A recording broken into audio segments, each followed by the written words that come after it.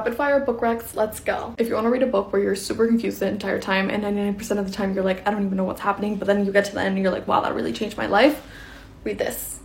If you want to read a book that's written so beautifully that every single sentence you have to close the book and stare at the wall for a minute, read this. If you want to read a court intrigue with really good fairy folklore, read this. Just don't think of it as a romance. If you want to read a book that feels like really messy reality TV and you're like kind of embarrassed that you're reading it, but also, why am I loving this? Read this.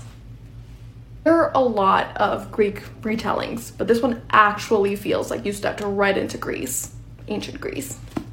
Come back tomorrow for more. Short Cast Club